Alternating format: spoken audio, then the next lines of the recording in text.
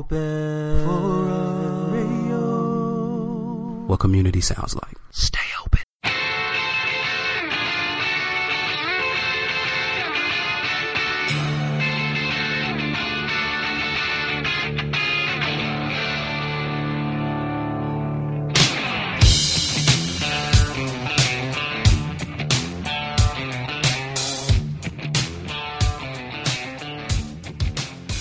Welcome to episode 44 of Tap to Craft. My name is Denny Luce, and along with me is my buddy John Ream, and we are going to guide you on your craft beer journey by passing on our knowledge and our experience to you, the listener.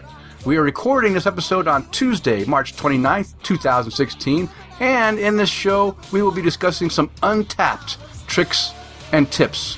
And we also have a couple listener questions, and we have a few, or at least two, noteworthy news articles that we'll also enlighten you with. And of course, we have John and mine's beer banter that we like to, talk about because we just ramble on about beer because we love beer. So you can always expect some good banter between the two of us. But before we get into all that great craft beer talk, John, how are you doing tonight? I'm free. All right. The wife and kids boarded a plane this morning, headed to Florida. I got 2 weeks to myself. Whoa. It's glorious. Whoa, 2 weeks. So what is in Florida? My in-laws. Or my parents, her in-laws. She's visiting the in-laws, if I could say that in a more convoluted way. So she's heading down. My sister-in-law is also going down. So they're all kind of meeting up down there and having some fun in the sun. So wait a minute. When did your parents move to Florida? My mom spends most of the winter there. My grandparents had a house there, and they kind of took over that house. So my mom goes and stays warm. Okay. So, and what part of Florida are they in? Southwest, so Gulf side. Oh, okay. Okay. Well, is there any way that we can convince your lovely wife to ship us back some great beer from the state of Florida? Probably not. She was almost over encumbered as it was just to get down there. So, all right, I tried. Yeah, I nearly got into a lot of trouble just trying to help her thin down some things last night. Mm-hmm. So I had to just stop and leave before we got into it. Yeah. So I've got a big to-do list that I got to get done while they're gone. But other than that, I'm going to try to have some fun too. Well, you deserve it. I mean, 2 weeks on your own, you're a bachelor again. I mean, you and Took, just the two of you, right? That's right. Just a couple guys on the town. You're going to have parties every night. I mean, it sounds like a great time. Just don't let the house get out of hand. Don't let it get too dirty before you start maintain it every day so it doesn't get crazy. Yeah, well, that's what a lot of the projects are, is trying to get some of our organization stuff figured out. We got a lot of crap. We got Hey, you know what? I got a lot of crap too that I got to take care of, so I'm right in the same boat with you. So, I understand. Well, hey, enjoy your freedom, and I look forward to seeing all the fun stuff that maybe you'll be doing out, while you're alone. Don't have to worry about being home at a certain time or all that kind of fatherly stuff. But stay tuned. Yeah, stay tuned. So, but before we get, let's start talking about craft beer, and let's start off by talking about what we're drinking tonight. So, John, I know that you must have a good craft beer in your glass in front of you right now. Yeah. So, listeners that have stuck with us for a while will know that I have a sordid past with the Stone and Joy By IPA. Where I forget to drink it until after the day passes. Mm-hmm. So this time I'm going to get in well ahead of the game. So I am drinking the Stone and Joy By 4/20/16 IPA. Wow. So this was bottled 2 weeks ago, and I'm enjoying it tonight. Well, and as the bottle describes on it, this beer is devastatingly dank. And I agree with that assessment. Okay. So the aroma is just huge, dank, resiny thing that we've talked about on the show before. Oh, cool. Well, I have not had the 420 yet, and it makes sense that if it's 420, it's got to be dank, right? Absolutely. So, how about you? What are you drinking tonight? I am drinking something that is not my usual. I have had this beer in the past, but it's not offered in our area because it's out of Maryland. I mean, Baltimore. Yeah, Maryland. I was right. Yep. And it's from Dew Claw Brewing Company. It's called the Sweet Baby Jesus Chocolate Peanut Butter Porter. And this is one of those beers that, you know, you see on Untappd all the time, and, you know, different people posting here and there, and you always, like, you know, want to try it. And so I tried it, 4 years ago or so, maybe 3 years ago when I was in the Virginia area. They have it there. So I tried it. I enjoyed it. It's an average beer, though. I was hoping it was really going to be, like, way more special. I guess it is, but it's a good beer. But it's you know, it's just okay. It has a huge peanut aroma, and it has a decent peanut finish. It kind of hangs around and lingers in the back of your throat. You know, a little peanut flavor in there. The porter itself is where I think it kind of fails to me, and maybe it fails because, you know, you guys know I like to have that roasty malt flavor in my porters and stouts, and this one is a little bit lacking on that roastiness because I think they wanted to make sure they were able to accommodate some of that peanut butter so it wasn't, you know, maybe lost in it. But it's still a good beer. Nothing wrong. And I actually, how am I drinking this? I won a contest from the brewery crew. I can't ever say it. The Brew Review Crew podcast. They have a game show called Guess Dat Beer, and if the host can't guess it in 3 tries, then they offer it open to the listeners to write in, and if they can guess the beer that guy was trying to taste, then you win a prize pack. So I won the contest back in January, and just yesterday I received my prize package, and it happened to have this beer in it as well. So I thought I'd drink it tonight. Nice. Yeah. Have you had this one? I have not. Although, so Wes and I brewed a peanut butter porter, partially inspired by this beer, and Wes kept saying he'd bring some out when he came out, but he never did. Oh my gosh, he drank it all. I blame him for that. But at least my experience with the beer that we made is consistent with what you're describing. Mm-hmm. Ours was, detectable in the nose, most prominent in the finish, but not really anything there in the middle. Yeah, yeah. So I'll have to play around with it some more and see what, really you can do with it. But I've only done it the one time. And Wes and I were really the only ones that enjoyed it and thought that there was actually peanut butter in there. So I've got some minds to change out here. Okay. Well, if you do get a chance to try the Dew Claw, it definitely, I mean, the peanut is in there. But it's very much in the finish. I mean, which I kind of like that the fact that I finished the beer and I can get, I feel like I just ate some peanut butter.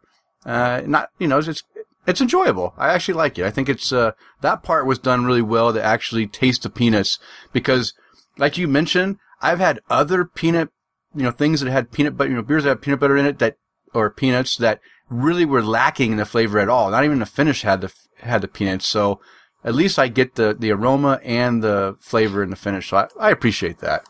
All right, John. So, now that everyone knows what we're drinking now, what about in the past 2 weeks since we last recorded? Were there any beers that you just must tell our listeners and tell me that I need to try, that you found that were really noteworthy? Yeah. So, the first one I'll talk about, winter is a time for really big, a lot of times really dark beers, a lot of imperial stouts and the like. So now that winter's kind of coming to an end, I'm kind of taking stock and drinking what I want to drink now and, not, aging anything that I don't really want to or feel should. So, one of the things they pulled out was the this year's version of Elysian's The Fix, which is a chocolate coffee imperial stout. And this beer was huge with the chocolate. It smelled like chocolate, it tasted like chocolate, and it was really good. Neither Kristen or I could pick out the coffee in any way, and so we, may have waited too long, and that may have kind of fizzled out, or is, muted to the point that the chocolate just dominates it, because the chocolate was really strong. But even without the coffee there, if you just handed it to me and said, chocolate imperial stout, I'd be like, wow, this, really good beer. So, it's not available anymore at this point, but just, service announcement, with, Elysian probably ramping up a lot of their styles and beers. Keep on the lookout next year. Because this one's really enjoyable. Have you had this one, Denny? I have had it. In fact, I just now brought it up on my Untapped so I could talk about what I tasted. I had it on the 21st of December last year. And what I mentioned, I'm drinking this pretty fresh, I think. I said, hell yeah, big chocolate and coffee flavor and thick, viscous mouthfeel. I like it. So back in December, there still was some coffee. I think I remember that this one was also a little bit more on the bitter side, if I remember correctly. Had a little bit more bitter bite to it, and that's where maybe the coffee was coming through a little bit more. But I liked it. I gave it 4.5 caps, so that's a keeper. Yeah. So, and that's a difference of 3 months there. So I think that's enough time for coffee to dissipate. Based on my experience with it. But yeah, definitely. It's one to grab if you can get your hands on it. All right. So the other one is, I always seem to have a local beer that nobody's going to be able to buy. And this one's no different. This is from Odin Brewing, and it's their barrel fermented India Pale Lager. And Interesting. This beer was awesome. It was really crisp. The hop character was really bright and just great. And it, I actually I know one of the brewers at Odin. He used to brew at Airways, my local place, and come to our homebrew club meetings. But I actually saw him at Airways after he went over there. And I was talking to him. I mean, they fermented this beer 100% in the barrel. Oh, wow. So it wasn't, fermented in a standard tank and then put in the barrel to age. It was put into the barrel to ferment. And it turned out even better than I was anticipating. He was telling me that he was really excited about this and it was going to be on soon. And happened to be able to get there while I watched Cincinnati's disappointing exit in the first,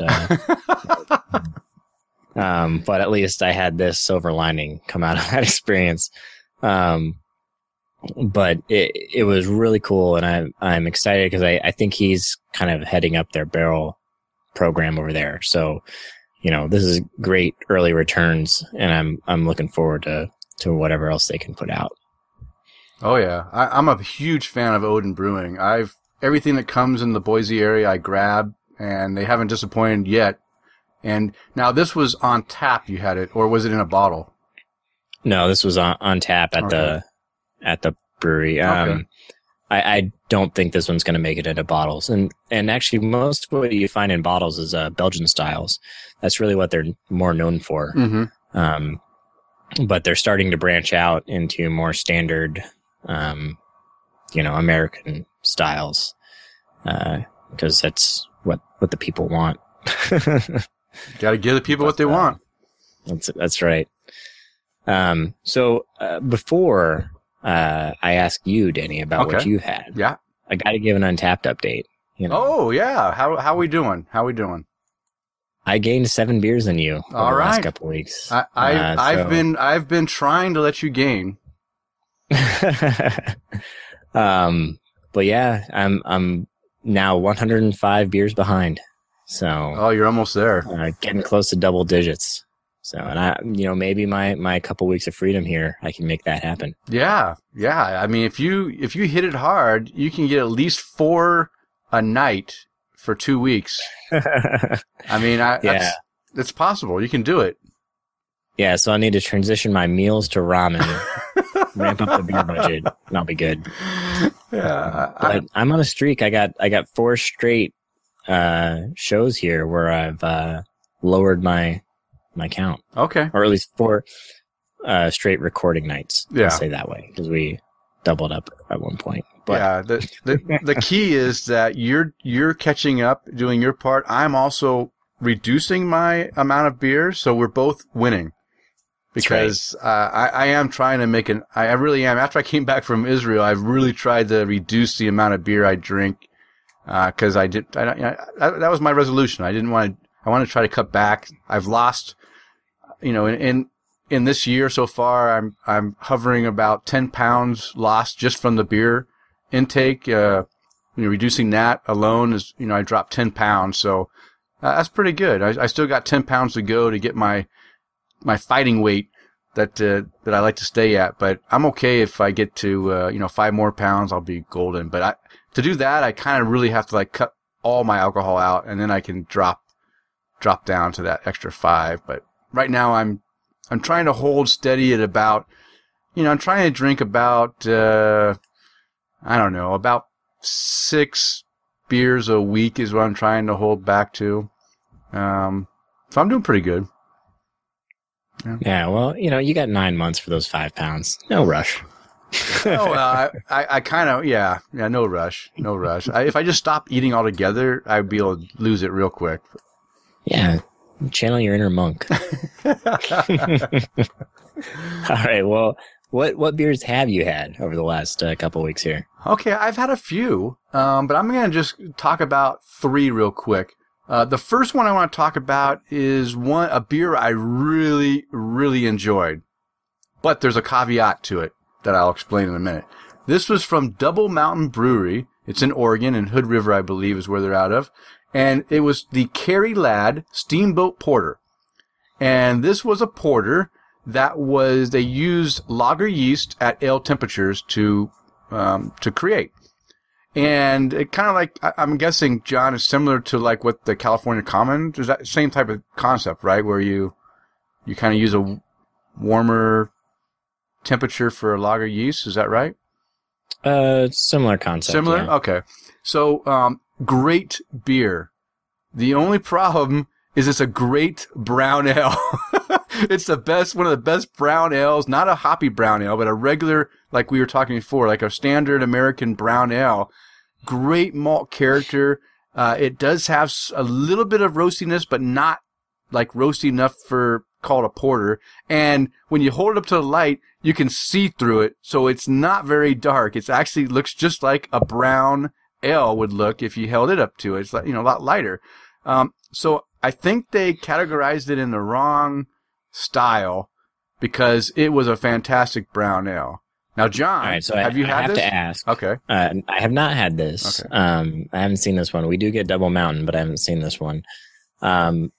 How did you rate this? Because we've discussed before our different rating styles, and you put more emphasis on the stated style than I do. I more rate to just straight enjoyment, and you tend to rate as a porter. What would it, So how did you rate this? So I kind of leaned to your style, like how you do it, but I also keeping with mine. If it would have been a brown ale style category, it was a 5 cap.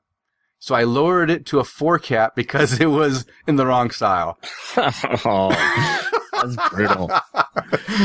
But brutal. That's the way I roll. But it's a great beer. I'm telling you, I fell in love with this beer with the first sip, and all the way through that whole 16-ounce bottle, I loved every sip I took was just fantastic. But it wasn't a porter, and that was what was disappointing me, is that, if it would have been a brown style, it's 5 caps for sure. So that's one. If you guys can get Double Mountain in your area, and the Carrie Ladd Steamboat Porter comes, it's in a nice bright red label. Can't miss it. Has a steamboat right on the front. It's easy to find. Grab it and try it, and you won't be disappointed as far as the beer itself. The beer is great. The next one, I'm going to go down south to Stone Brewing. They have released their 20th anniversary Encore Series beer, the 12th anniversary bitter chocolate oatmeal stout. And this is another really, really good oatmeal stout. And John, I believe you've had this one, right? I think I saw you log this one. Yeah, in fact, I might have had this within the last couple of weeks as well. Yeah, so. What did you think of it? Did you enjoy it? Is it something that you deem as noteworthy, or was it just so-so?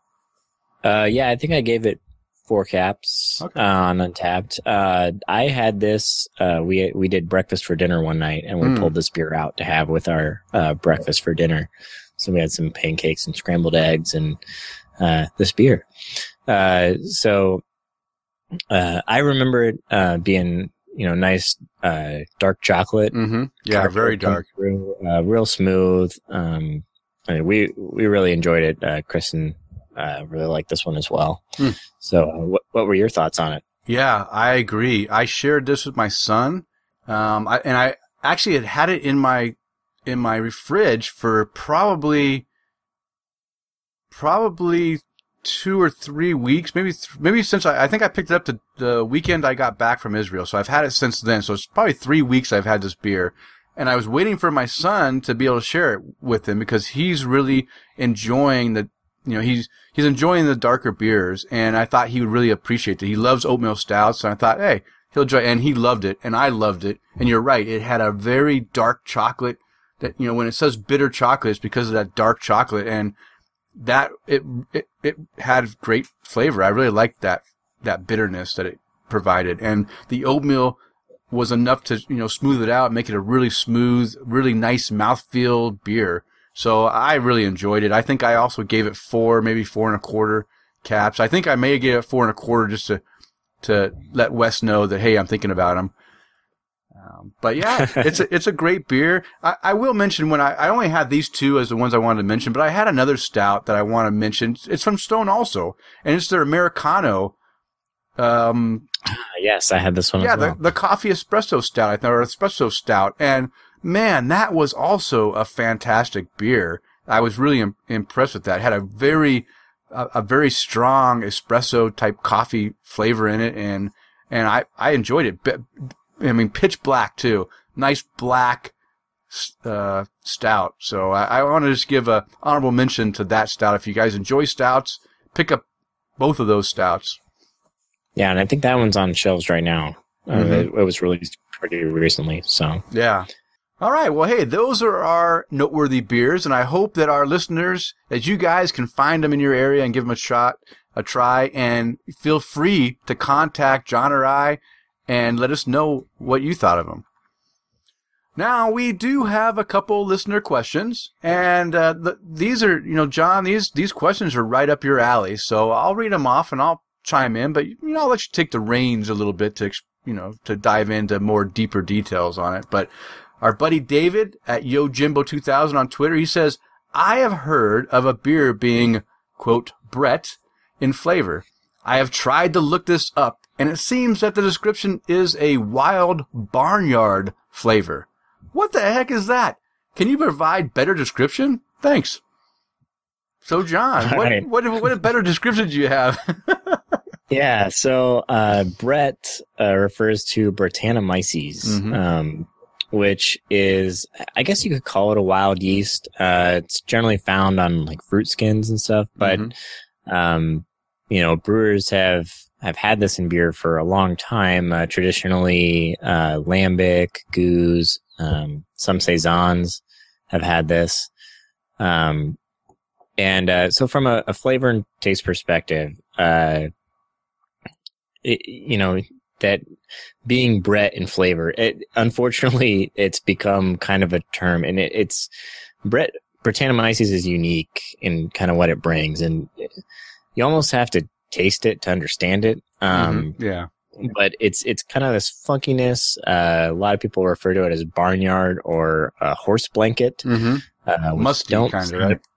Yeah, and it, it doesn't really sound appealing. And if it gets really intense in that regard, I tend to not enjoy it as much. Yeah. And so this is what happens when, basically a brewer ferments a beer with a normal beer yeast and then adds Brettanomyces. It generates these flavors. The Brettanomyces is stressed. There's already a lot of alcohol present. It has to really work to break down the sugars to feed itself. But recently, over the last, 3-4 years, maybe, there's kind of been a movement towards some 100% Brett fermented beers, that you start to see pop up. And, you immediately think it's going to be, just like a horse is sitting in your beer. But that's not what happens. It doesn't get just really intense with that barnyard, character. In this case, the Brettanomyces isn't fighting for food. It's all alone in a big bath of sugar and it's super happy. So it's just gonna produce, more of a kind of fruity tanginess, which you might get out of a more fruity Belgian strain.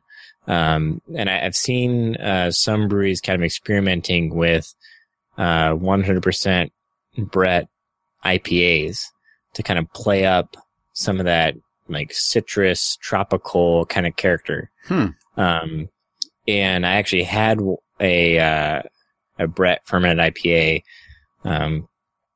at the homebrew conference I just attended. And it did just that. I'd had the IPA previously, and this had just kind of ramped up some of that like pineapple and citrus kind of character in it. So it's really interesting. And if you don't like, some of the soury, funky kind of beers, but you see something 100% Brett, don't be afraid. Try it out, because it ferments a lot cleaner in that kind of environment, and can be really interesting. Okay. Yeah, that's good. I never thought of 100% Brett as being something that I would enjoy. I mean, I enjoy Brett. But I definitely don't like it when it's too bready.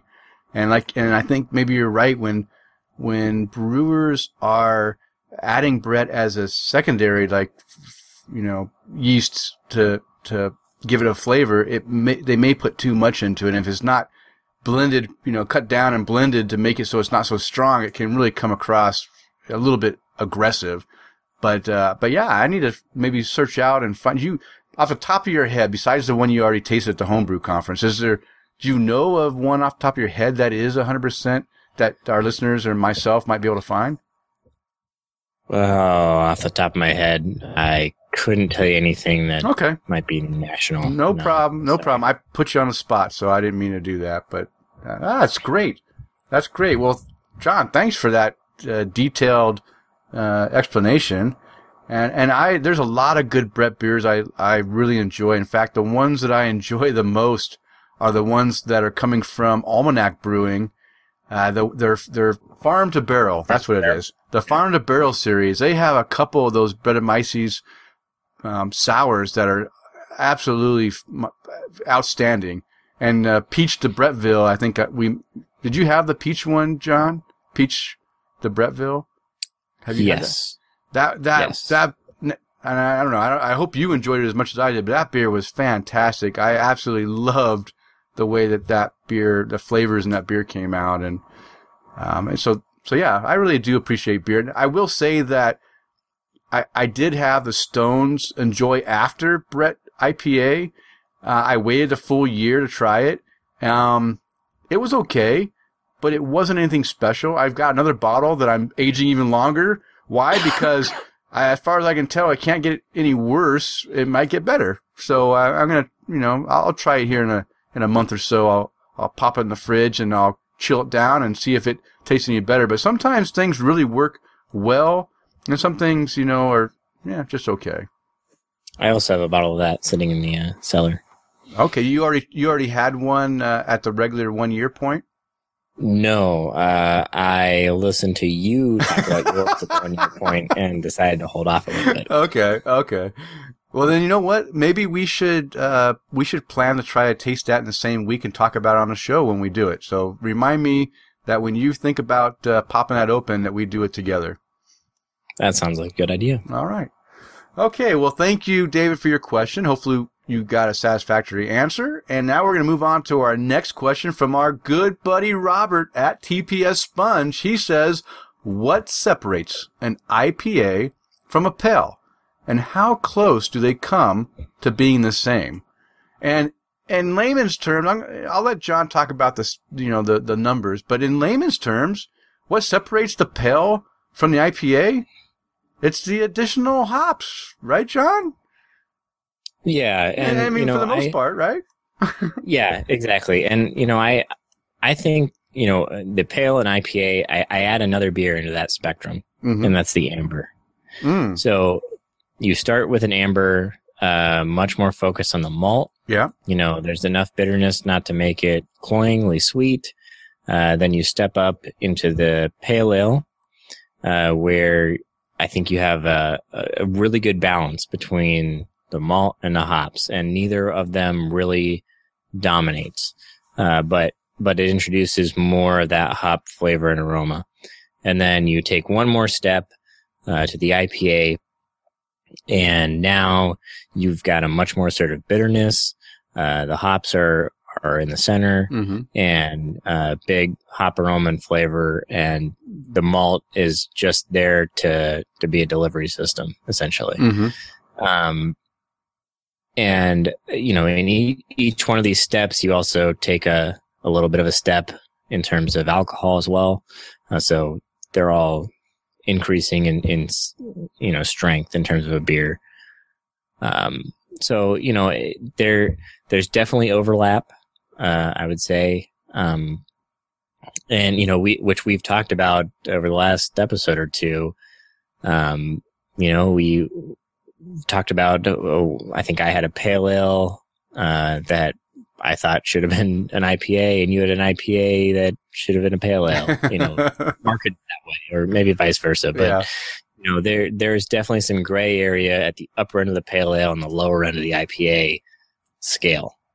To talk numbers, I'm taking this from the new 2015 Beer Judge Certification Program guidelines, which has a pale ale with 30 to 50 IBUs, so that's your bitterness, and 4.5 to 6.2% ABV, which I think the 6.2 is too high. Yeah, I agree. In my personal opinion. But then, IPA, 40 to 70 IBUs. So you see the higher floor and a much higher ceiling for the bitterness, and 5.5 to 7.5 ABV. And I disagree with that 5.5 number on this one. I think that should start at 6. Yeah. And, pale ale, probably, I guess by that, logic, max 6, but I more put that at the 5.5 mark. In my own head. Yeah.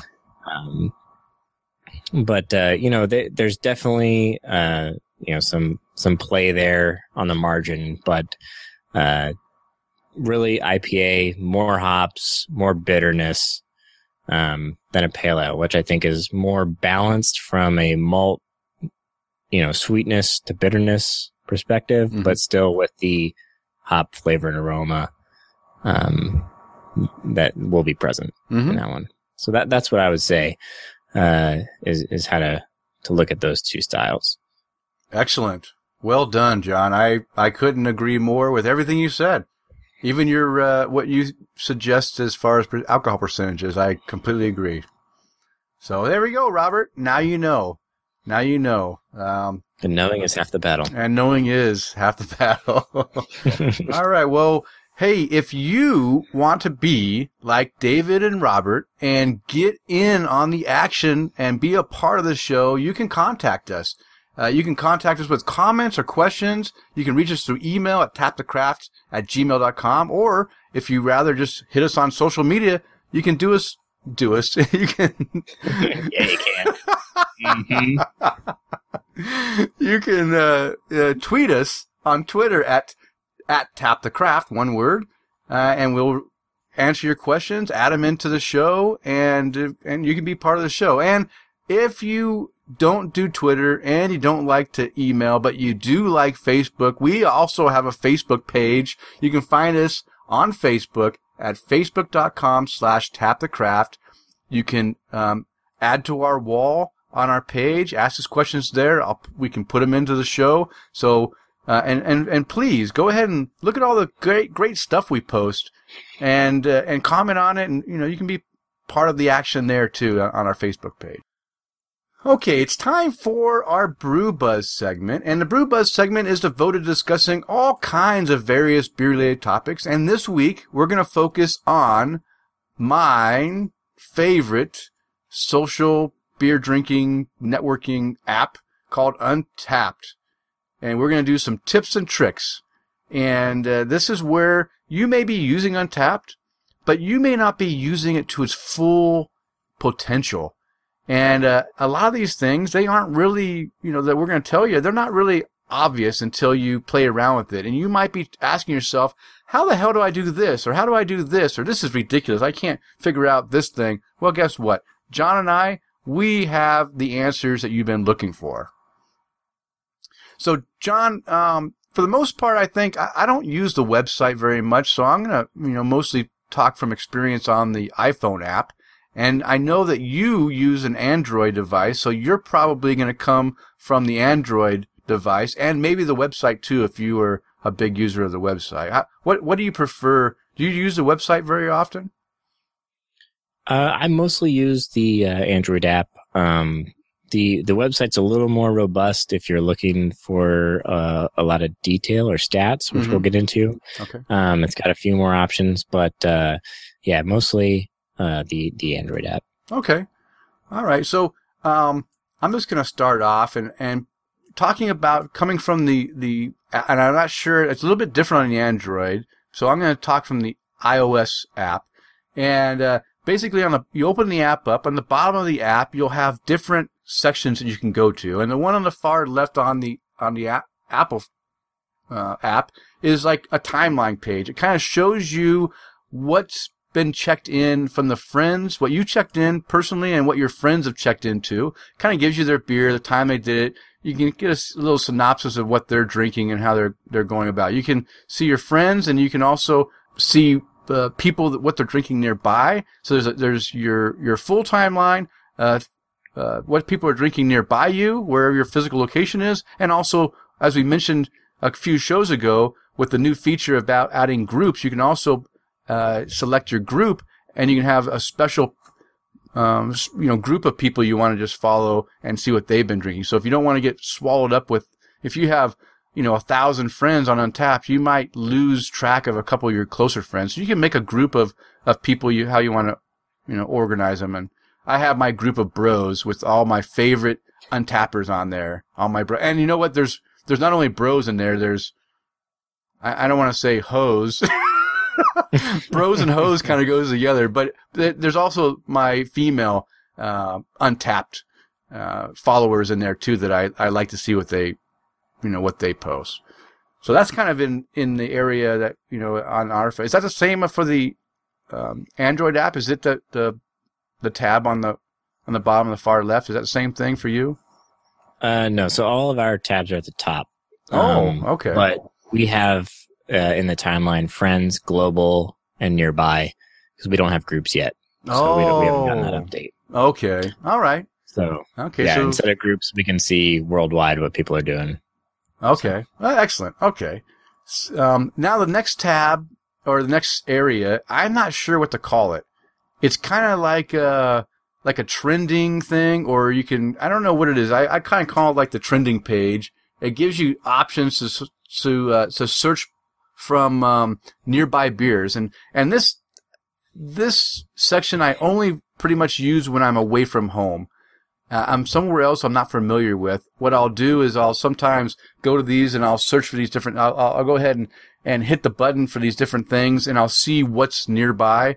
And one of the things you can do is see what nearby beers are being checked in. So if I'm in Virginia and I check the nearby beers, I'll be seeing what people are posting nearby me that I might be interested in trying. There's also the trending beers, what the biggest beers that are trending right now across all of Untapped. There's nearby venues. So if you're new to an area, it's great for traveling. If you're in a town you're not familiar with and you want to see where other people are checking in around you, what venues that you might want to go try that might have good beers or a good nightlife, then you can go ahead and show you the check-ins that are coming by from nearby venues. And breweries, which is also nice. So again, very helpful if you're in an area you're not familiar with. Now, take it with a grain of salt because that's not a completely 100% accurate. So if I search for breweries in the Boise area, there are some breweries, like, for example, Tin Barrel, that doesn't show up in the app. Now, I don't know if it's because they removed them because of the fact that they're no longer craft. I don't know what the deal is, but they don't, Tin Barrel doesn't show up anymore. I thought that was kind of weird that they disappeared from my nearby breweries, but they did. But at least it can give you an idea if there's, a few breweries by you. Also, it can give you the top rated beers on Untapped, and that changes daily. Now, pretty much the top rated beers are still the top rated beers because there's so many check-ins to them that they're going to remain at the top. But it gives you an idea what some of the beers that you might want to try to look for, when you're out in the bottle shop and you find something, you're like, hey, so I try that? Yeah, it's a top rated beer. And of course, there's a global feed, which allows you to look at everything around the world being checked in. So you can kind of see what's being checked in around the world. Yeah, and that's the same for this page is the same for Android, except for the global feed, which is still on our timeline because we don't have groups yet. Okay. So okay, I assume once we get that, the global will move to the trending page. But yeah, I don't use this page nearly at all. But yeah. I think now that you mentioned, when traveling, I'll try to think to use that more when I'm on the road. Yeah, that makes a lot of sense. Oh yeah, that's the only time. Like I said, that's the only time I use it is when I'm on the road, because to me, it's the only time that it's really pertinent is when I'm not familiar with things. I'm going to cover the next page real quick, and then John, I'll let you cover the some stuff after that. But the next thing is like the search page, and this is where you can search for your beer. And one feature that John poo-pooed on the new iOS features was the UPC code. That why would you ever use a UPC code? Because I'll just simply type it in. Okay, I've had a lot of experience with this now that it's been a month or so since we've had this feature, and I've tried it in a number of different ways, and here's how I use it. When I'm at the bottle shop and I'm looking at 20, 30 different beers, I don't want to sit there trying to type in the name the way and find it. If I just pick up the bottle and scan it, it will go and list the beer. And the beer, and I found out that if it's a seasonal UPC code, then it will list all the seasonal beers that it could be. It's so easy to look at a list of 5 beers it could be and pick it out than to type in the name. So this is actually a very useful feature in the new iOS app. Mainly if you just want to find a beer quickly, and it's pretty accurate. Now, when I was in Israel, only I think one beer showed up. Of all the beers that I tried to scan the code on, only one showed up that was in the database. The rest of them weren't in the database. But that's if you're overseas. If in the States, I think you're going to have a little bit better luck at getting it to work. So I wanted to, since I have that feature and I really enjoy it, I wanted to say, hey, it does work. And if you don't, I don't necessarily use it when I'm at home typing in my beer, but I do use it when I'm at the bottle shop and I want to quickly, see what I've tried and haven't tried. Yeah, see, when I'm at the bottle shop, I'm like pretending I'm texting when I'm looking for my beers, rather than like, oh, it's clear that I don't want this because I've already had it before. Yeah. Well, and it was funny. What is funny too is that people will come up to you and they'll see what you're doing, right? The guys that are stocking shelves and stuff, and I don't care. I'm sitting there and I'll go and search for my beer because I want to make sure I get something that's, if it's something new that I haven't heard of and I'm not sure of the brewery, I'm not going to buy something without at least going on and seeing what the overall, how people are rating it.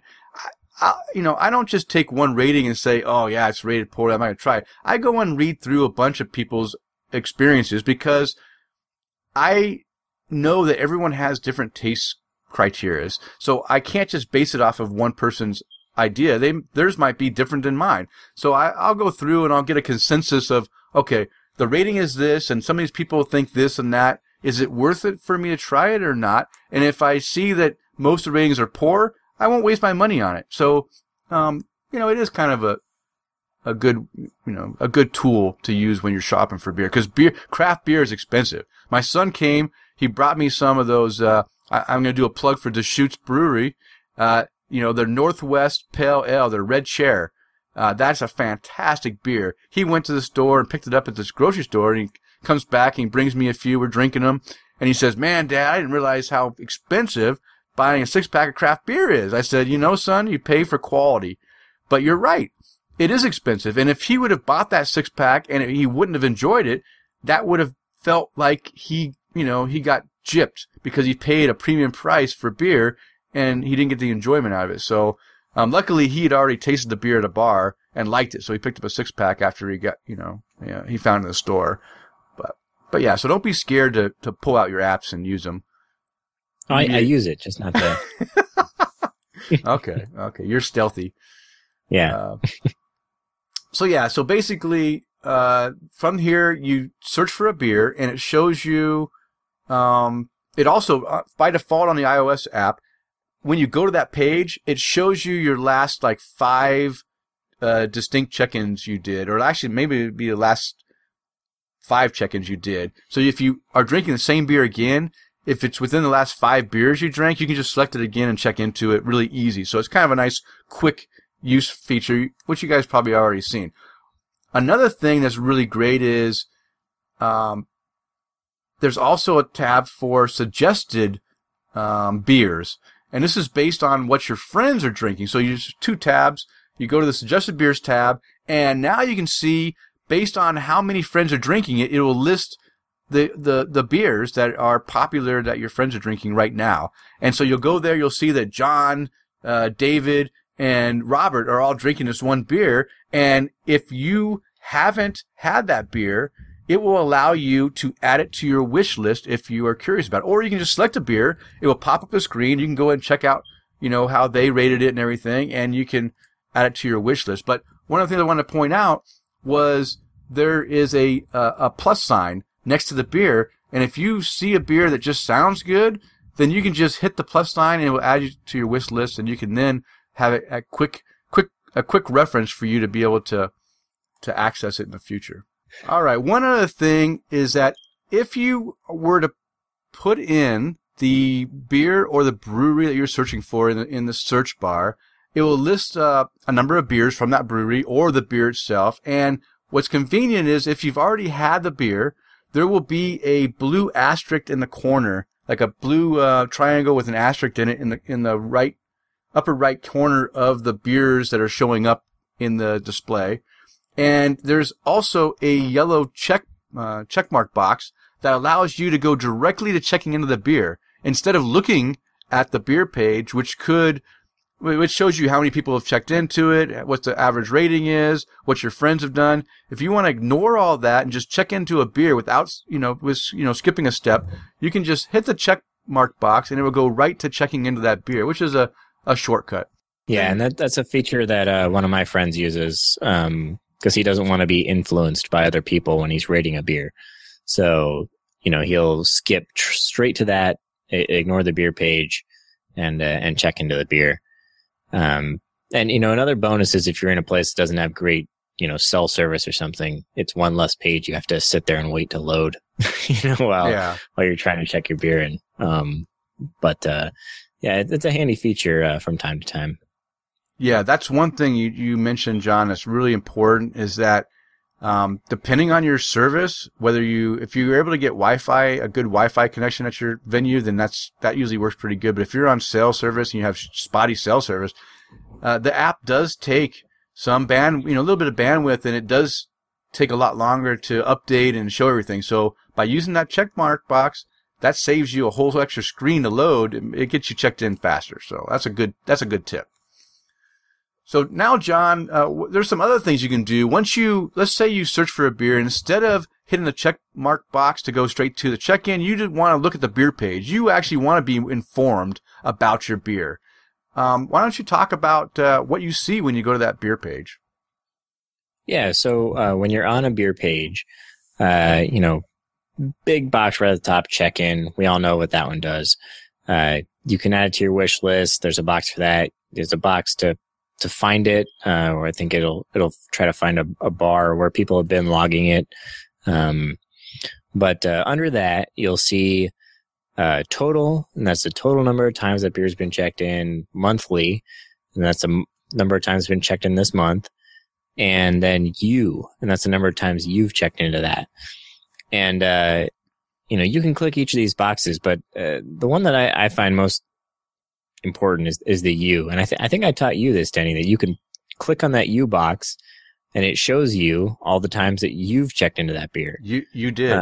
You did. So, if you've had the beer before, you had maybe a middling rating, or, you can see, oh, what was it? Did I think maybe that was old when I had it? Did I, you can get a little more detail and fast to find your check-in. Or if you're talking to a friend, hey, have you had this beer? Pull up the beer, push the U box, and you can see, oh yeah, and this is what I thought about it. And that's what I think Danny and I have been using, especially the last couple episodes. When we're talking our new and noteworthy.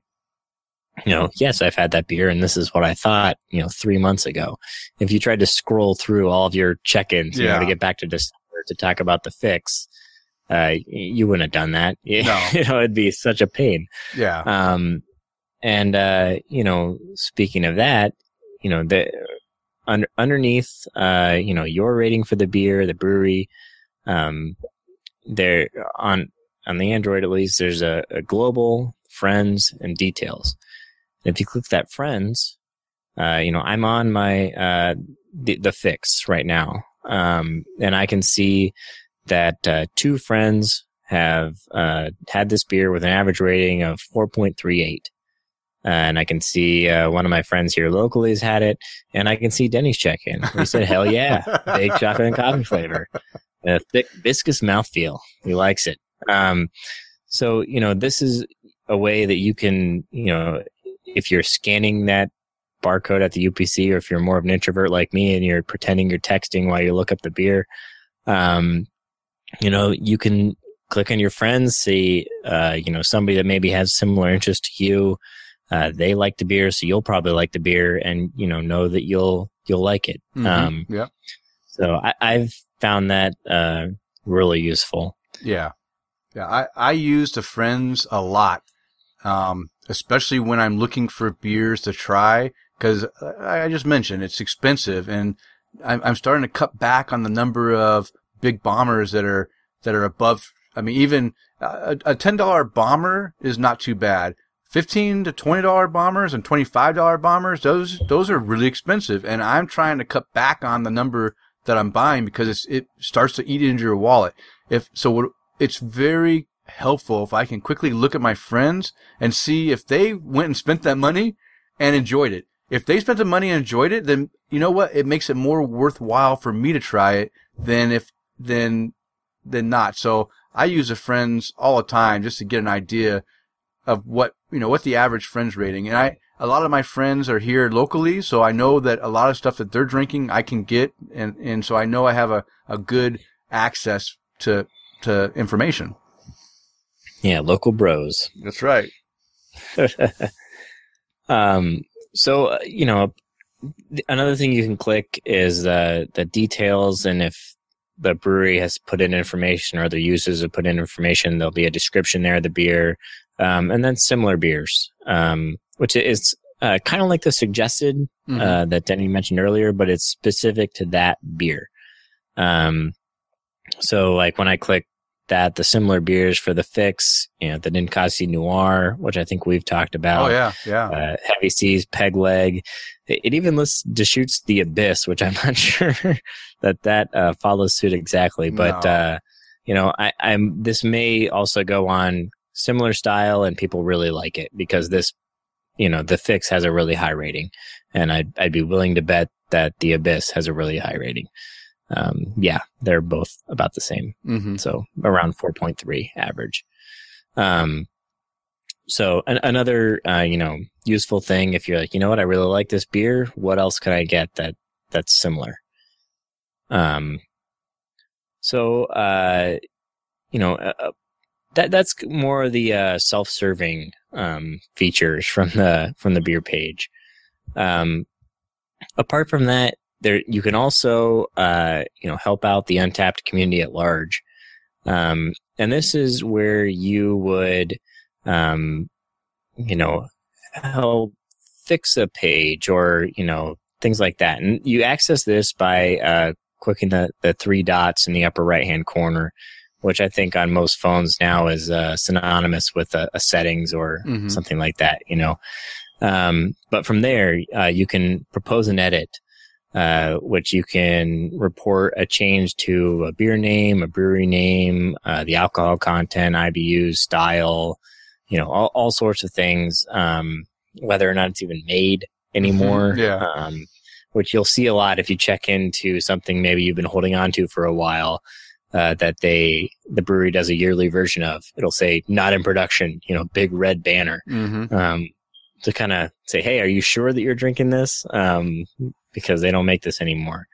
But I'm pretty sure if you propose an edit, they have a moderation team that will then, check it out, make sure that you are right, and then put it in there. So it's a good way to give back to the community. Another option, flag as duplicate. This has come about from the Untapped stance that they changed early on, which is they don't want separate entries for every little one-off that a brewery might do from a beer, especially with cask versions. That breweries are doing a lot these days. Like, they'll put their pale ale on this week with watermelon in it, next week with some strawberry, and they don't want individual entries for all of those. They tell you, okay, log it and say in your comments, I had this on cask with watermelon. So the flag as duplicate, you can say, hey, this beer entry shouldn't be here. It's just a one-off from, whatever. And they'll look at it and remove it if necessary. And I assume roll everybody's check-ins into the, other beer. I don't know what happens if you've logged into a duplicate and then they say, yeah, that doesn't count.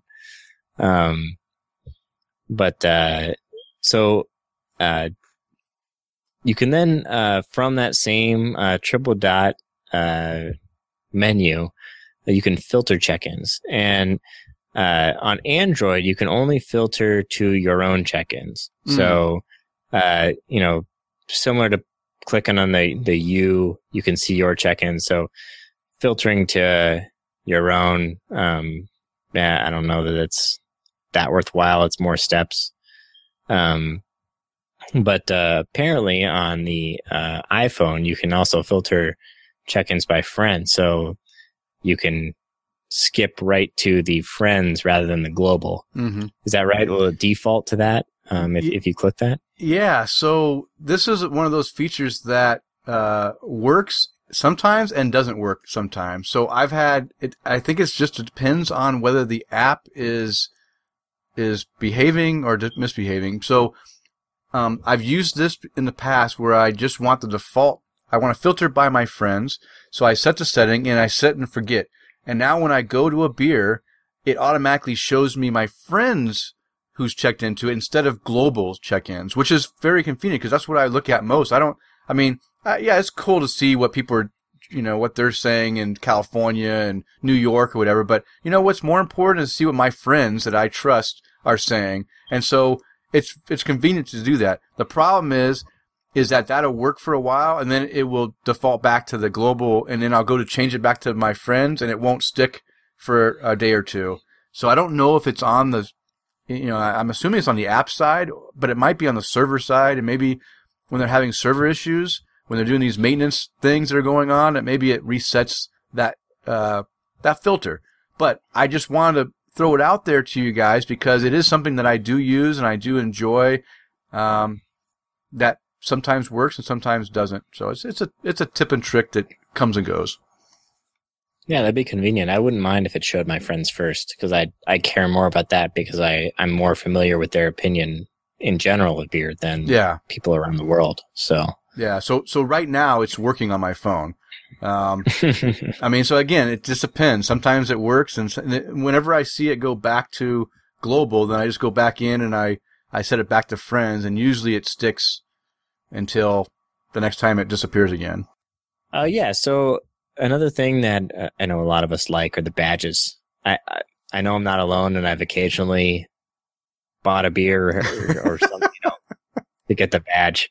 They got the special badges that I'm sure are promotion, and that's how Untappd pays the bills. But, then you have all your other, drink this many IPAs or porters or, whatever, all those badges. So if you go to your profile page on, in the app, you can see your total number of badges. And if you click on that number, it'll bring up the whole badge menu. I think there's 3 different pages, like beers, like breweries or something about, checking into venues, and then special ones, which is more the promoted or holidays, that kind of thing. And if you bring up those different pages, you can click on individual badges, see what you need to do. It'll give you a description if you don't have it.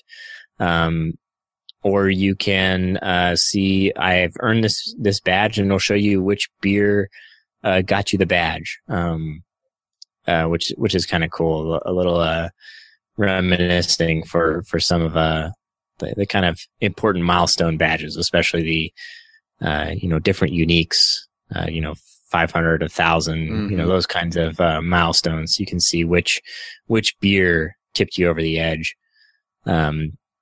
And then some of them will even show you a progress bar. And these are more the style ones, drink this many IPAs.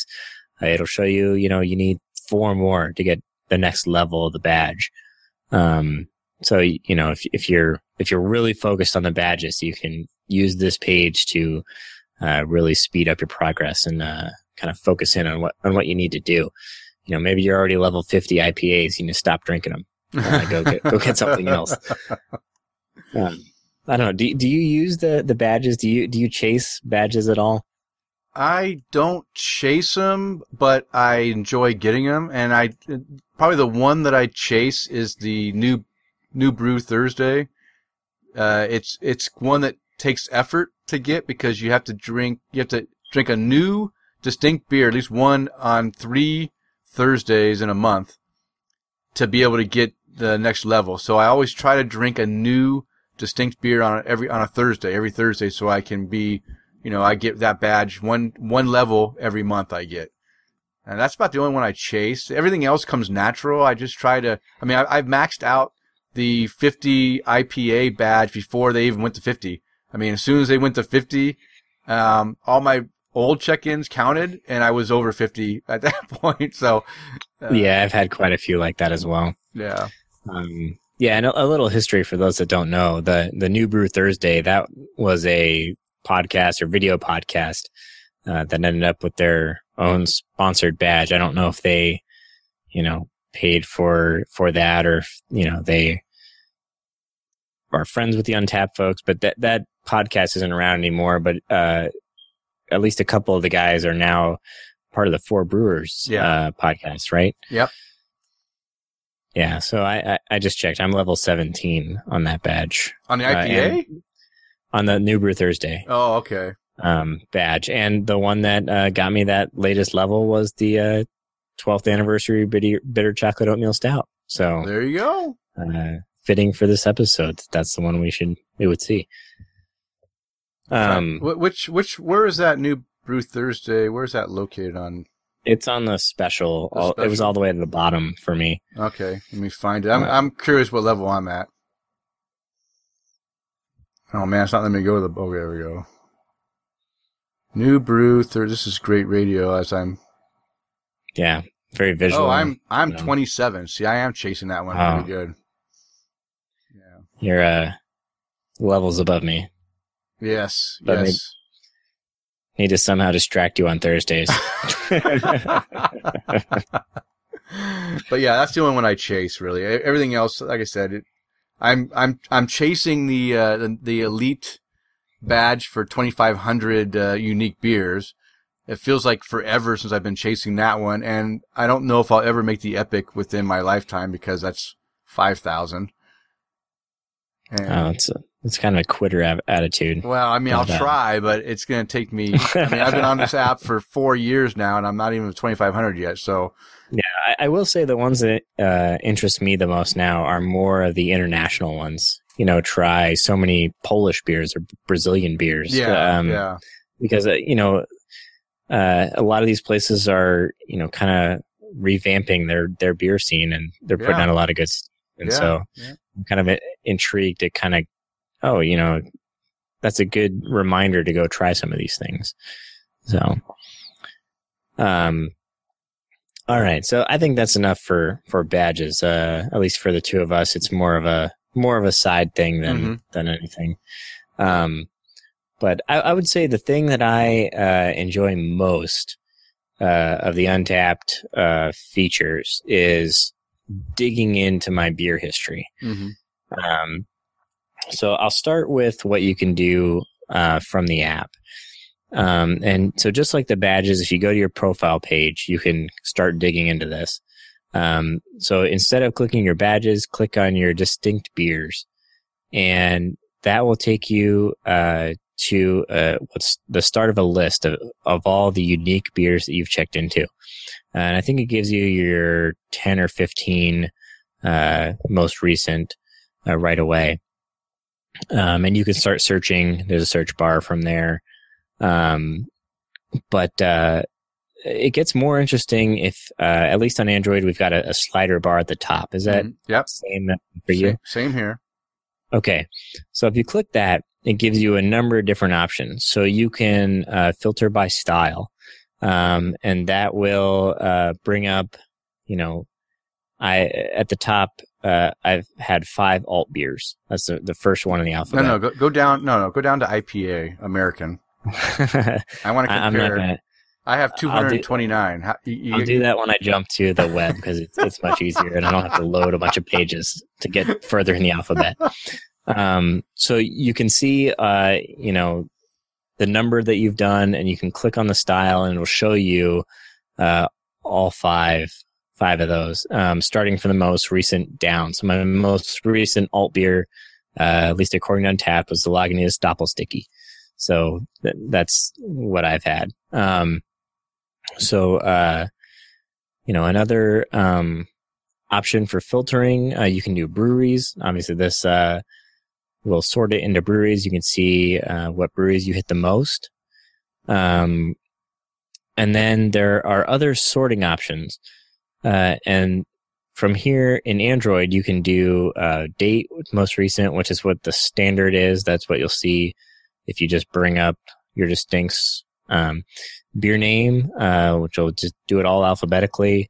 Your most check-in, which for me, this is still filtered by alt beer. But my most checked in is a homebrew. It's my Janet's Brown. I've checked into that 20 times. I remember that from looking up stuff before the show. Can you guess? Can you guess what my most checked in beer is? Your most checked in. Yeah. Oh. My gut says something Lagunitas. Close, but it's not Lagunitas. Close, no. What's the other one? What's the other one that I talked about all the time on the 40cast? Oh, jeez. It's seasonal. Seasonal? Yeah. I thought you knew me, John. I thought we were friends. No, Okay. I put on a facade. Okay, for all the listeners out there that know me, I'm going to give the answer, but just keep in mind if you thought this when I asked it. Yeah, It's you're better than me. It's Burr. Burr. Yeah, that would make sense. 54 check-ins. See, I my first thought was to go to something Payette, but that didn't make sense to me in my head, and then I couldn't shake Payette or Lagunitas out of my head. Then Lagunitas Sucks is 15 is the next highest, and then Jubileo is 12. I don't know why I checked into Burr so many times. That's weird. I don't know. Well, but maybe early on you were doing it all the time. Yeah. Now you and I don't check in that often unless we haven't had the beer before. Yeah, that's true. So, that's true. We don't want to have people see the pattern, Yeah. But other things you can sort by is highest rated and lowest rated in the app. Do you have any other options in the iPhone app? Nope, that was it. That's it for you. Okay. So here's pretty much the only time I'll use the web, and that's when I want to dig further into these kind of things. So if you can do the same thing on the web, click on your uniques, and you got a couple drop down menus. One is for styles. So here I'll give you my IPA. My American IPA is 261. So wow, I bested you. You did best me. Holy, how about your double IPAs? I have 105. 97. I bested you. But I'll pick up another one tonight. I'll be at 98 once I log this Enjoy By. So that gives you if you want to see by style, going to the web is really quick and easy. It gives you everything in a single drop-down menu that you can scroll through. So my IPAs is easily my highest. In fact, quick. Okay, Pale Ale's also triple digits at 132. That might be my only other triple digit style. Yeah. Okay, but the other sorting options you have. So you've got date, but here you can do ascending or descending. So I could click and see from my first check-in on, what it was. And that's one thing that the web will let you do. It'll let you go up or down from any of these criteria. So you can do highest check-in, lowest check-in, beer name from A to Z or Z to A. Your highest rated, lowest rated, similar. You can also see highest rated and lowest rated from a global perspective that you've checked into. And here's a fun one. Highest and lowest ABV. So for me, my highest ABV is 27%. And that's Samuel Adams' Utopias that I was able to share at a homebrew club meeting. Somebody brought in, and we all got to taste a small sample. Outside of that, 18% from two different beers, 120-minute IPA, and Rumpkin, Avery Rumpkin. So that's kind of a fun one. Okay, so you can also do from lowest, which it's showing a bunch of my homebrew that I didn't put anything in. What's your highest? You're never gonna guess in a million years. Take one guess. No, you have a guess? The iced IPA we had. No, that was actually the third highest. The highest came from you. It was your Applejack apple wine at 20%. Was that really 20%? Huh, so did you log that? Yeah. Okay. I didn't put that in, so I don't have a measurement of that, but that's what the recipe was quoted at bringing it out. I don't have a way of measuring that high of an alcohol. Oh, okay, because I was shocked when I saw your Cedar Rose Brewing is my highest ABV. My second highest is a Worldwide Stout from Dogfish Head. That's 18%. And then the Dusty Ice from Hod the Beam Brewing is 15%. So, yeah. So my lowest, if you get to an actual ABV, is 2.5, and that's Lindemann's Framboise.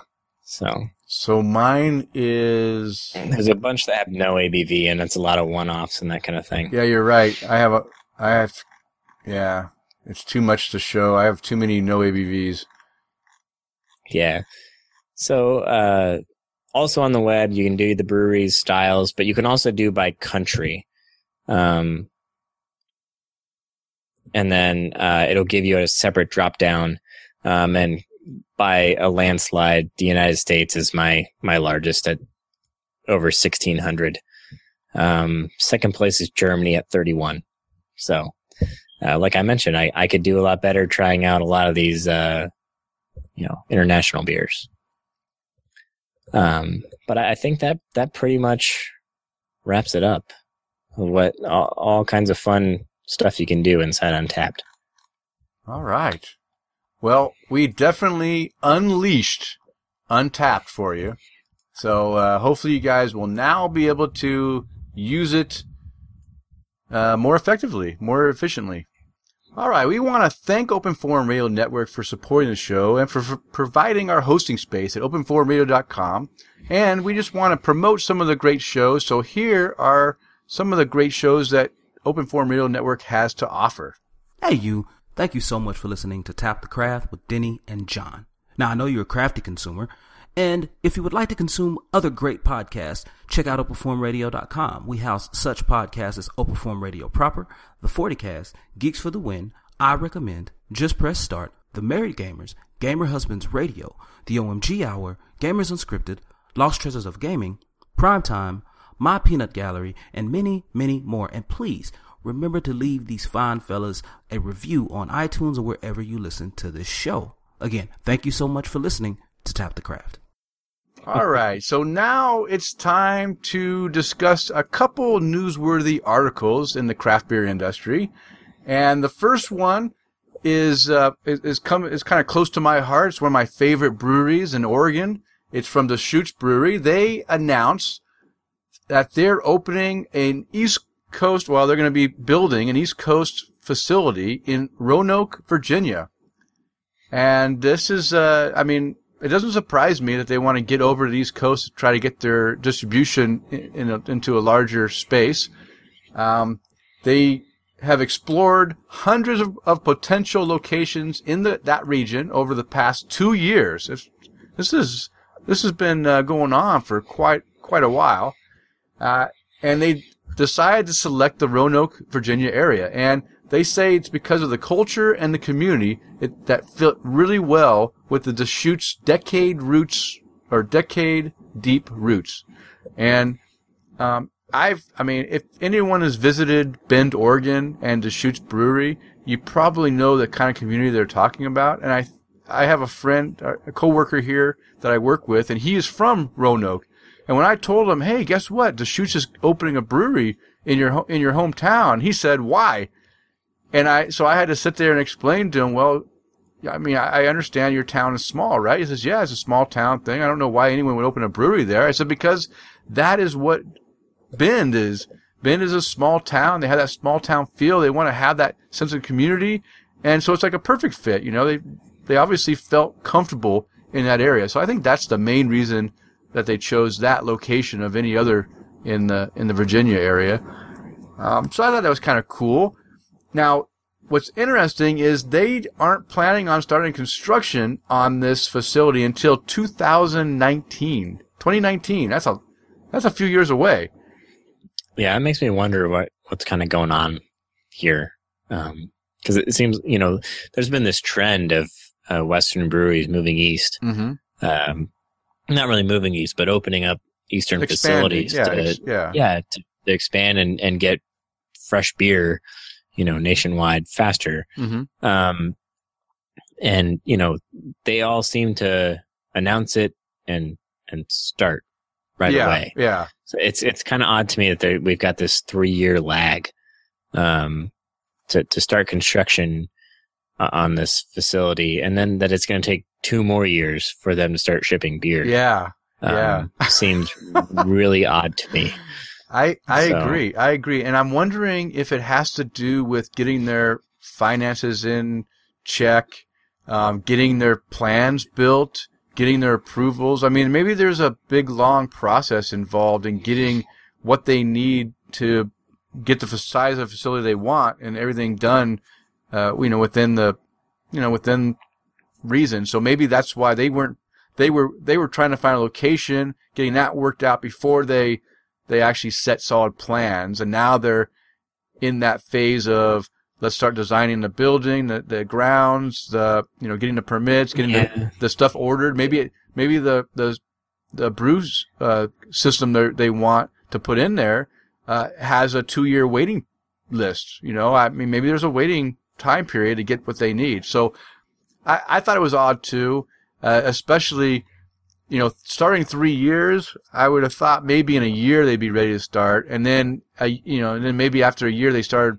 production, they'd be putting out beer. I just think it's weird that they won't be putting out beer for 5 years. I can tell you a brew system of the size that they're looking at is not going to be a 3-year lag. There's not a lot of places, that do that kind of size that are going to be that backed up. Because, there's not that many breweries that size, right? Yeah. And, it's odd to me, like the Stone bid, that they were doing. They had everything up front and said, this is exactly what we want in a site, and you need to be able to meet all these criteria. Yeah. And, they knew going into it, maybe it's a different approach. I don't know, but it's just weird to me. Well, so. Stone's a different beast, because Stone, not only were they looking for another spot in the East Coast, the Richmond facility they're building right now, so they already had things in plan, but they also had plans to go to Germany, right? Berlin. They opened up their brewery in Berlin, and they also had a plan to do like a special, some kind of hotel or some kind of a retreat thing that they were going to do also. So they had all these grandiose plans that they already had in the back of their minds. I don't think Deschutes really, if you ever go to Bend, you'll see that their facility is the biggest facility in the area, but it's still small compared to, it's like hometown mentality versus corporate, go out and get it and prepared. But at the same time, I would say if you're not doing something fancy like Stone, you just need to build a brewery and you know exactly what that looks like. That's true. Right. That's true. So it should be relatively easy. Yeah, I'll agree. I don't know. I'm, eager for them to get it going. And I think them opening up on the East Coast will do really well, because I think, Deschutes, their beers are much more of an English influence. Exactly. Which more focus on the malt, and that is the big difference between East Coast and West Coast, or at least has been over the last few years. I think that gap is narrowing a bit, but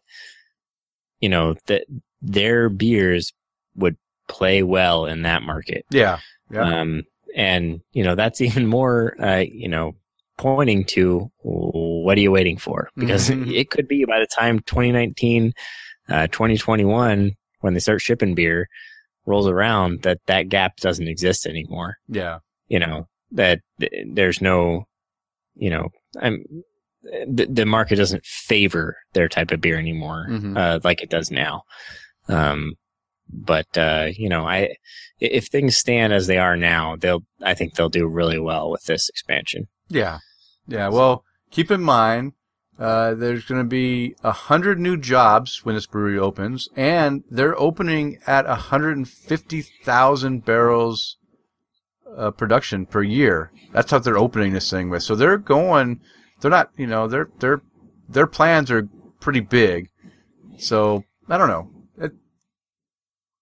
It seems, and the design that they're planning on is starting at 150,000 and can increase in capacity as needed. So I think they're thinking of the future and maybe just want to make sure that everything's done so they're not going to be bottlenecked when they do need to expand.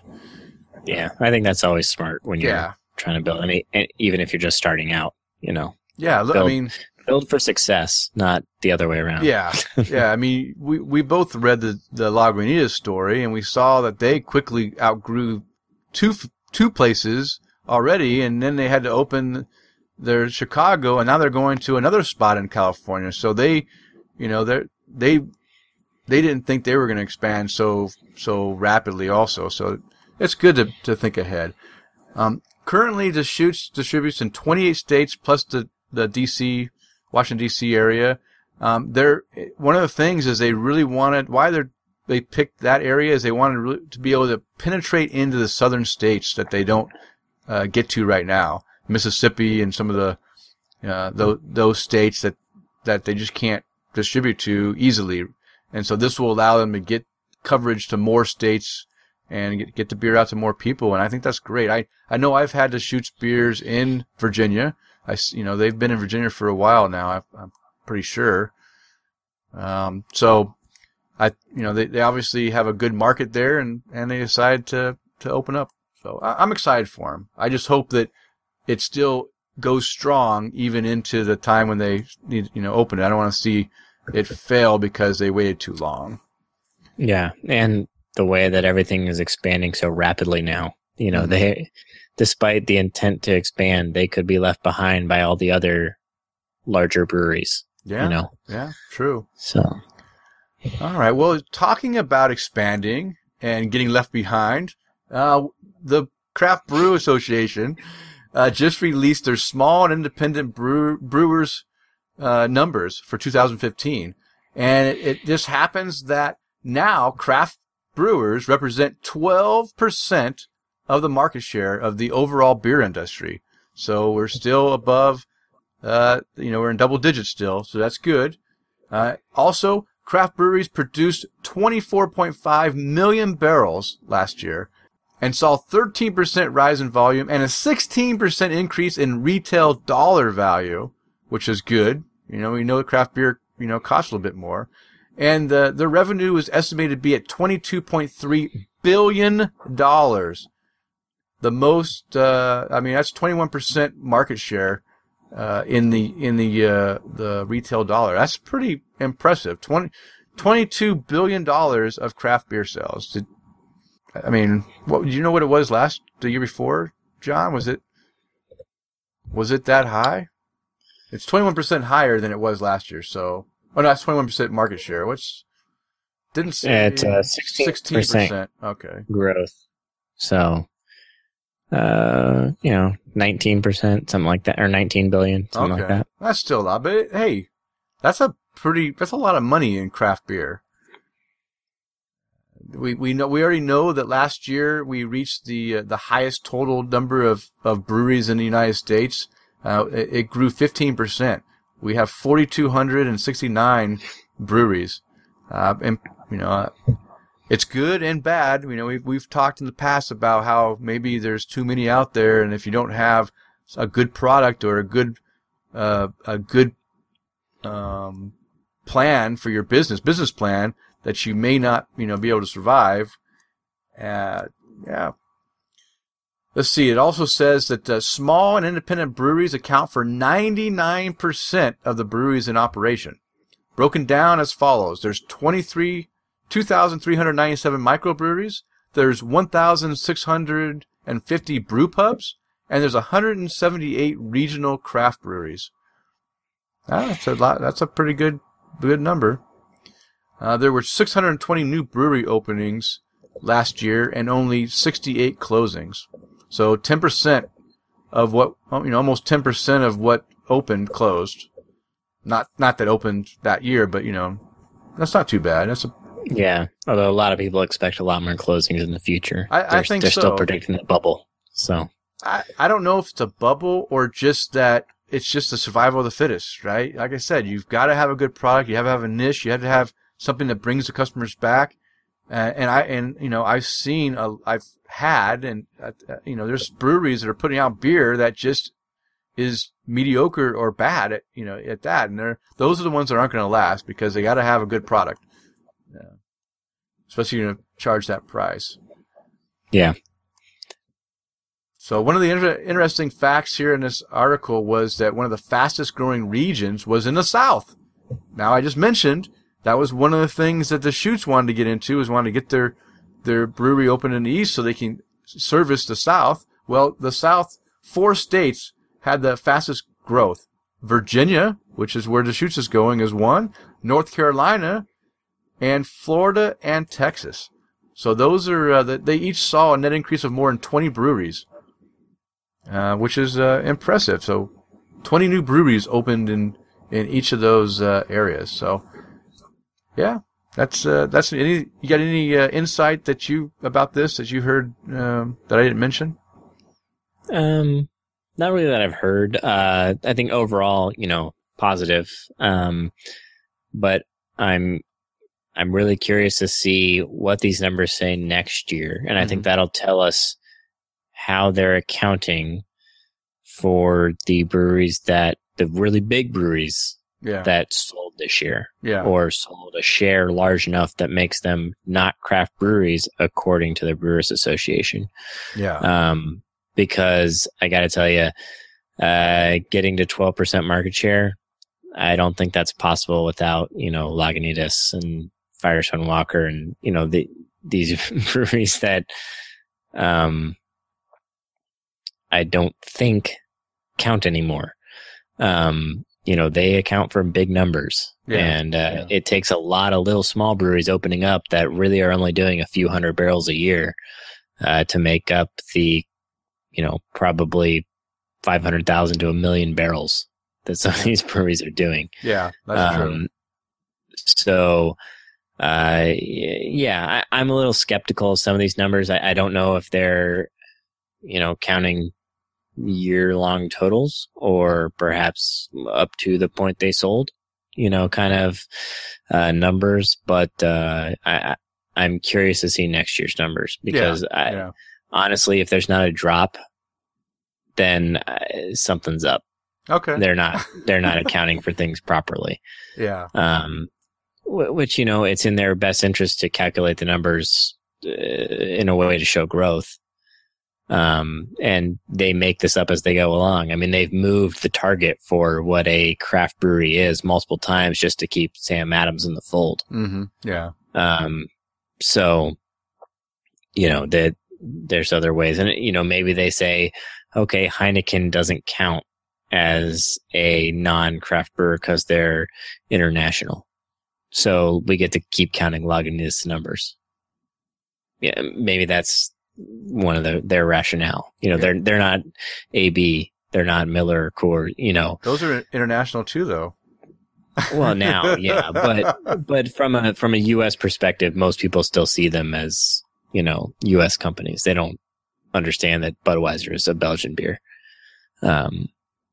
So yeah, I'm, overall, I think that it's still a positive trend for the industry. But given a lot of the new activity in terms of sales, I'm not sure that I buy all this at face value. Okay. So. Yeah. Next year will be when we get these numbers next year. Yeah, you're right. We'll need to pull back up our notes from this episode so we can review and see how the numbers change for sure.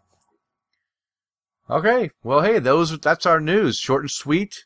Now it's time. I know you're sad, John, because this is getting close to the end of the show. So it's time to raise a glass to anyone that we want to give a little toast to.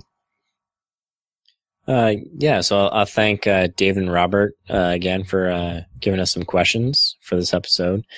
And then an additional toast for Robert. We mentioned he went and brewed his first beer, his Choco Tasso, at a brew on premise place near him. And he just put some in the mail for us. So we're going to get to try it, give our impressions. So I'm excited. I'm really looking forward to getting this beer. So me too. Yeah. So thank you, Robert. And we'll give you our feedback. All right. Yeah, I just want to raise my glass to Robert too. That he above and beyond what what we expect our listeners to do, which we really appreciate it, and I'm thoroughly looking forward to this beer because it sounds like something that I'm really going to enjoy. So cheers.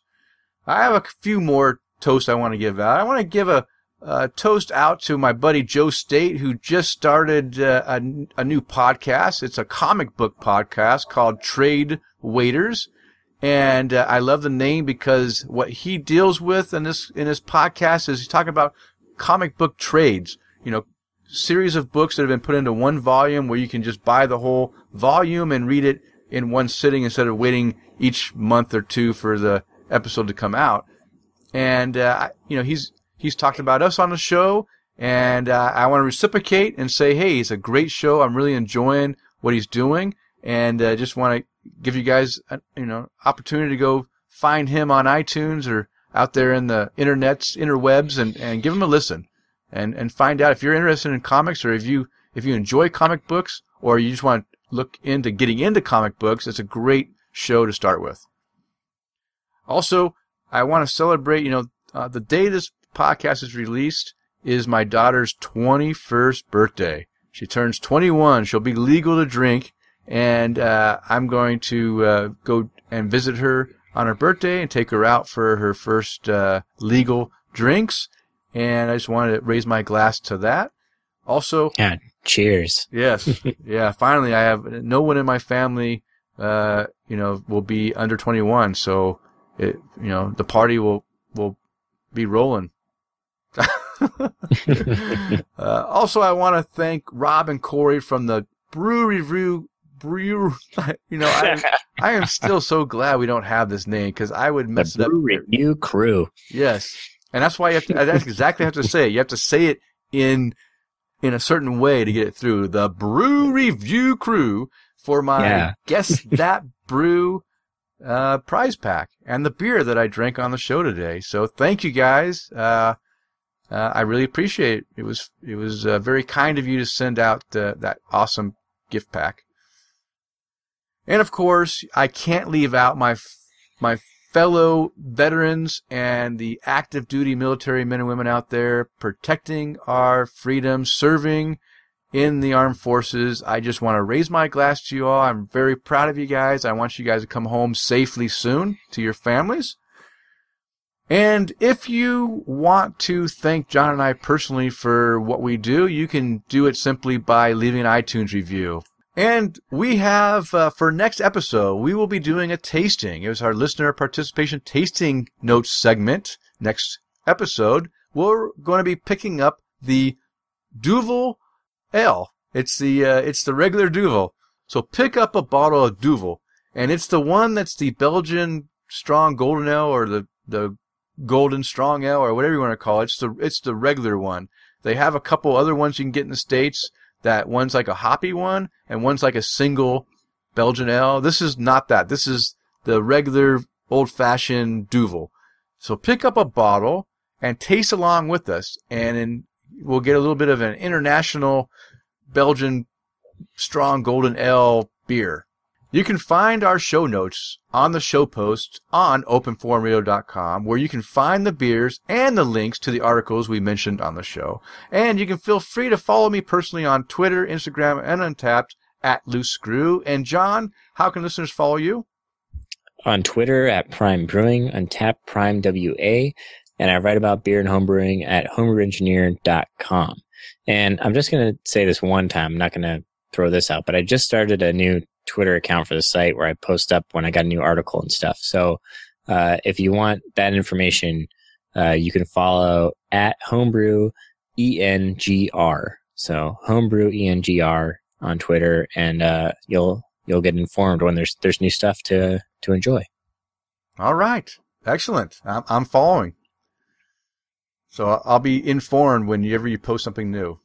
That's right. All right. Well, hey, it is last call. It is time to bring our show to a close. We want to thank you for downloading and listening to the show, and we hope that you will subscribe on iTunes, Stitcher Radio, TuneIn Radio, however you listen to podcasts. Just hit that subscribe button and get us in your ears every 2 weeks, because we're a bi-weekly show. Now, go out there and spread the good word of craft beer. Cheers.